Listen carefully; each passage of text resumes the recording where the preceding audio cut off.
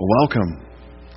Glad that you're here. If you have your Bibles, you can open up as we kind of continue our series of Let's Be Honest. The series kind of through what we traditionally call the 10 Commandments or the 10 Words, or if you're in academia, the Decalogue, and all these kinds of things, which just means 10 words.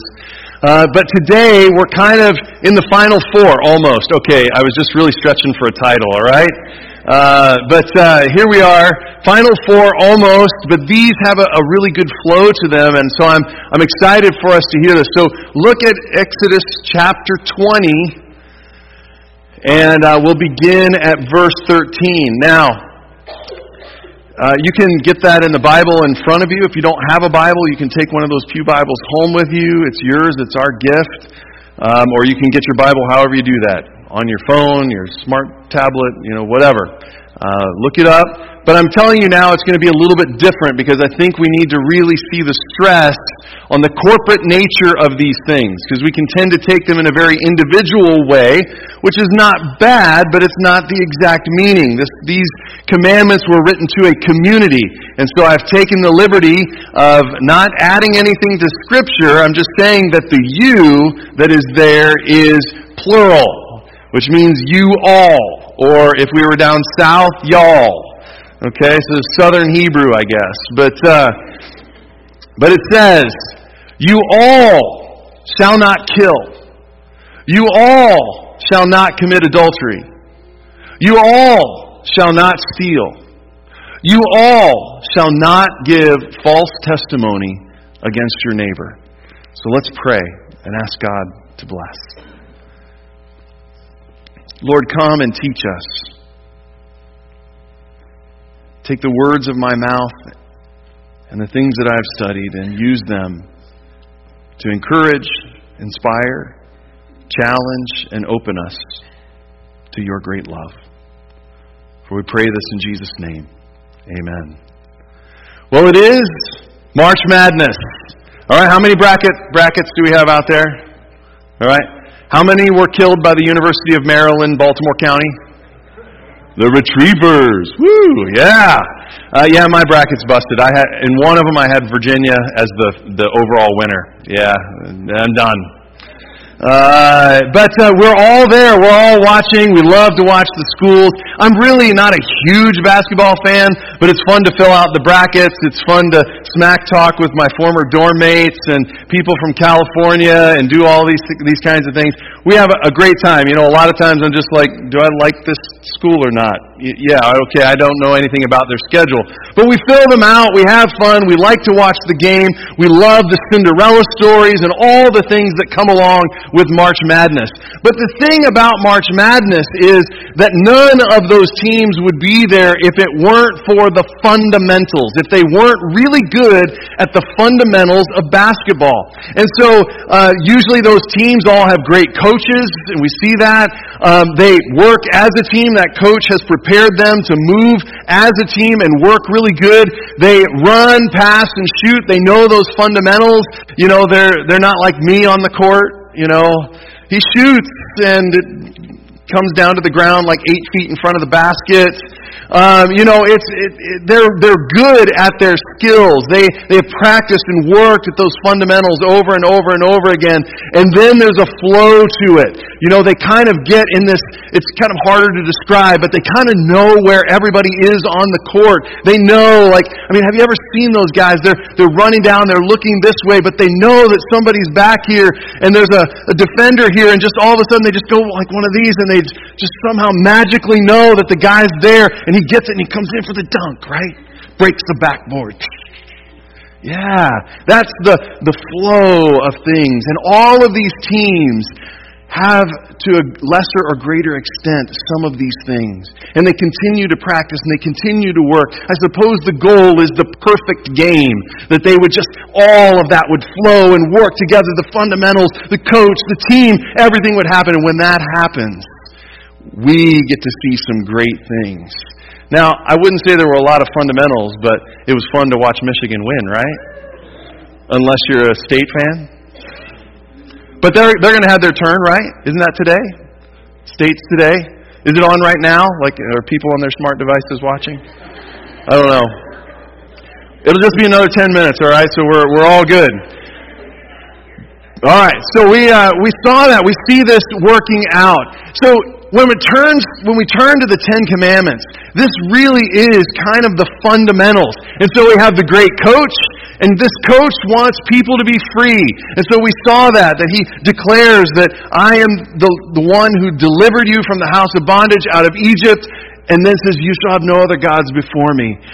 We have the team. God wants the Hebrews and us to be image bearers into the world. And so we kind of work at that. No images or idols are needed. No misuse of God's name. We become the image. And then last week we began to see some of the fundamentals. Training Hebrews how to be human again. And we said, so you have been over 400 years, you have been told over and over again that your value only comes in what you can produce. And so I'm going to say, no, you are not a human doing, you are a human being. And one day a week you are to cease from your working. And you are not to just value people on what they can produce. So you honor your father and mother all the way through. Even when their productivity drops off, you continue to honor them. Well, today we begin to kind of look at the flow part of the commandments. We've got the fundamentals, the coach, the team is assembled. Now we begin to look at the flow. And we're going to look at 4 of these, and we'll save the last one for next Sunday. But the flow that happens in these 4 is incredible. And so I wanted us to take some time and look at this. So we have what I believe, that first one, you all shall not kill. I think it is the theme of the remaining 3 behind it. It is the overarching flow of everything. You have seen life on death's terms.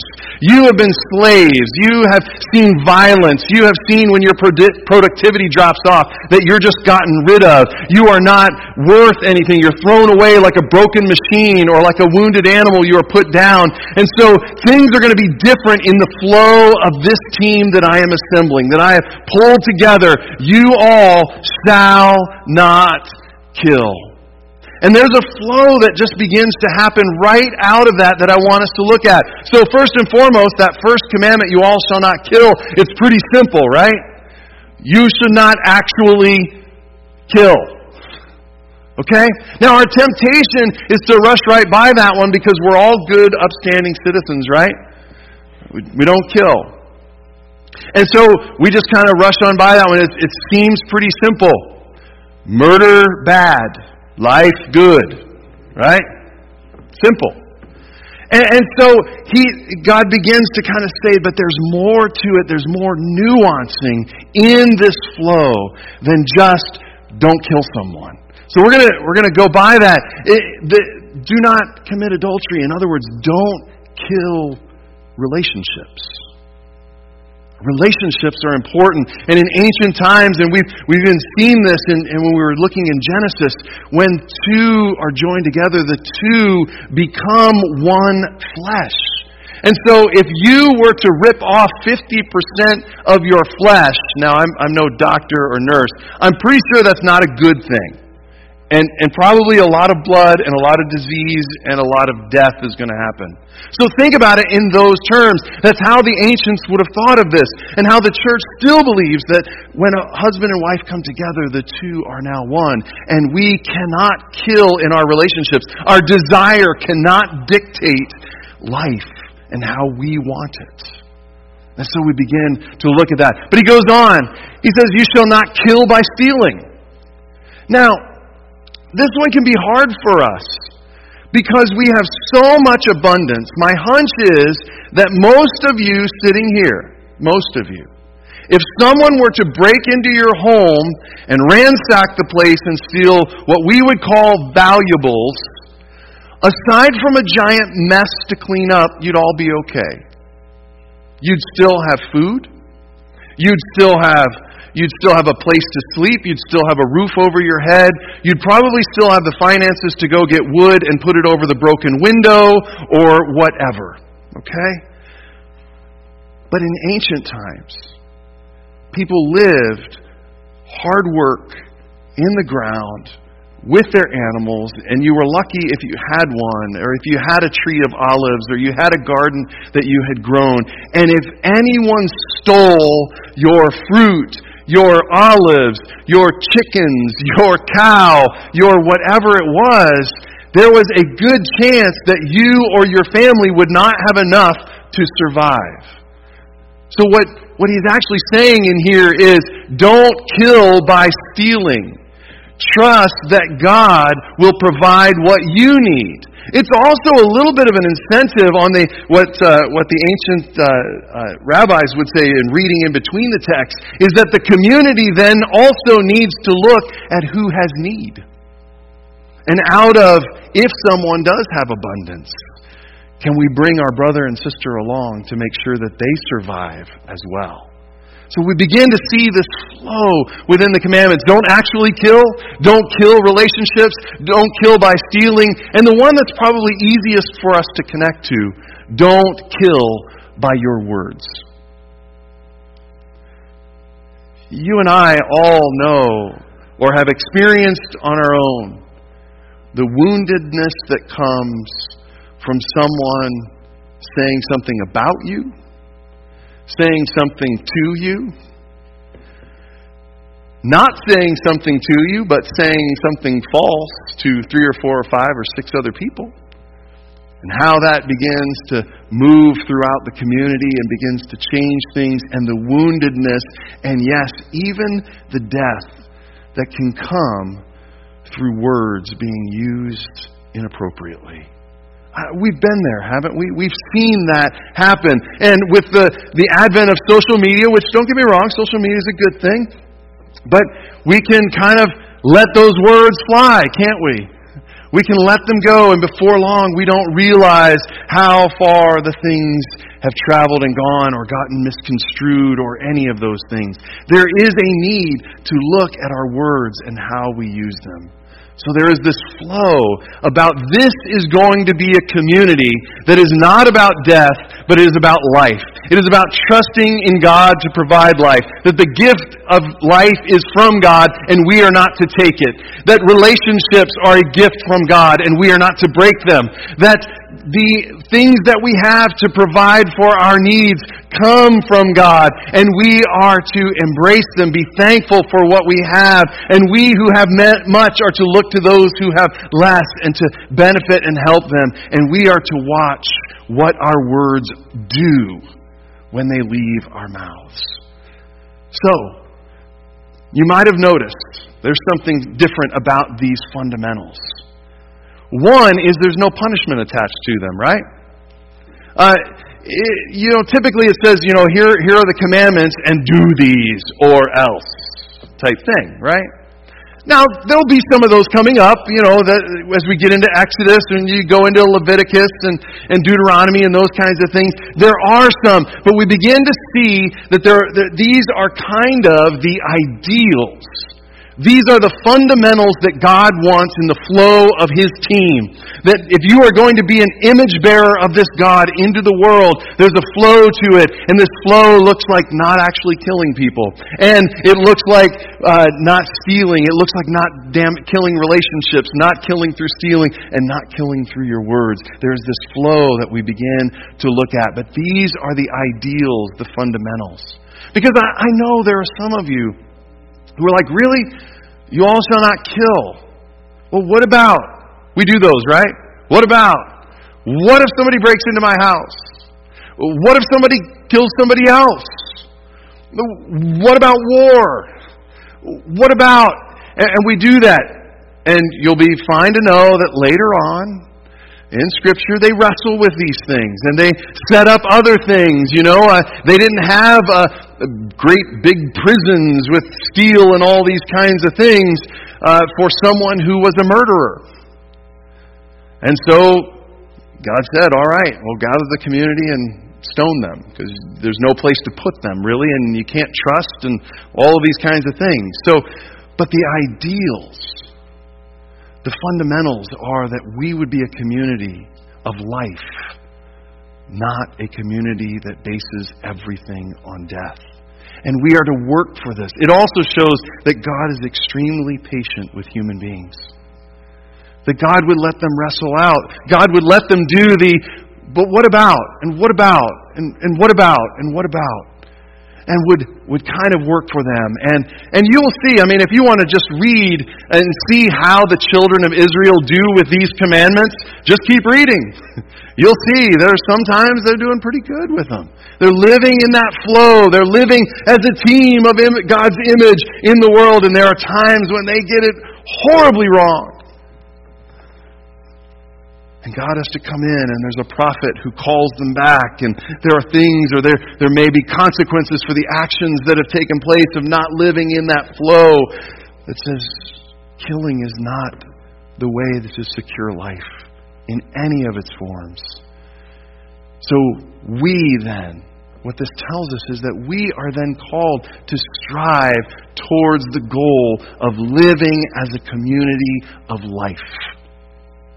A community that takes seriously the commandments not to kill in any of its forms. This is important for us. This is what this time is all about that we call Lent. And so I ask you today, are you striving towards the fundamentals, towards the goals, towards the ideals? Or are you still trying to make the exception the rule? The what about? The actual rule. I know those whatabouts are there, but God's original intent, God's thing that God wants to see happen in the world and thinks is best for the world, is the ideal of you all shall not kill in any form. Are we striving towards that? Are we willing even to let God question where we have made the exception, the what about, into the rule? Because the flow and the goal is to move us towards being a community of life. Period. What would it be like if we took Lent serious? Because Lent is the season that the church has implemented from way back to say, let's look in the mirror and let's let God look at us. Am I trusting that God is the one who gives life? And am I willing to say that then means that I am not the one to take it from anyone? Am I willing to look and let God search in the mirror of my life and say, am I really living into this? Am I striving towards the goal? Am I wanting the fundamentals to so flow through me and through my life that it just flows out? That it begins to say, I'm striving towards the goal of no death, no killing, to be a part of a community of life. Trusting God for all those things. Are you willing to let that happen during this season of Lent? What if we did? What if we as a community said we were going to strive for this? That we were going to look and let God search us as a community and say, what are we trusting for life? Who are we trusting for life? Are we trusting that God is the one who gives life? Or do we trust in other things? Are we trying to make the what about into the rule? Now, don't get me wrong. We look, we're smart, we're wise. We do those things. But the goal, the striving, is for trusting completely in a God who gives life. A God who gives relationships. A God who gives the things that we need to survive. And a God who can use words to truly build people up. Encourage, promote, help.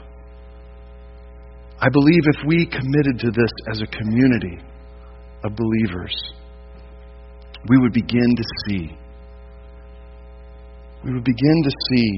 that image of God found here. And people would say, I don't know about that Church of the Nazarene, what all they mean, but I know that they seem to look like Jesus.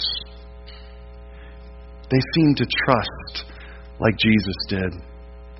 You know, Jesus was the perfect model of the flow of these commandments, wasn't he? No killing. didn't commit adultery, didn't destroy relationships, but brought them back together, healed relationships. He didn't take from anyone, but he broke bread and gave to those who were hungry, 5,000 from just a little bit. He trusted that God could multiply what was needed so that everyone's bellies could be full.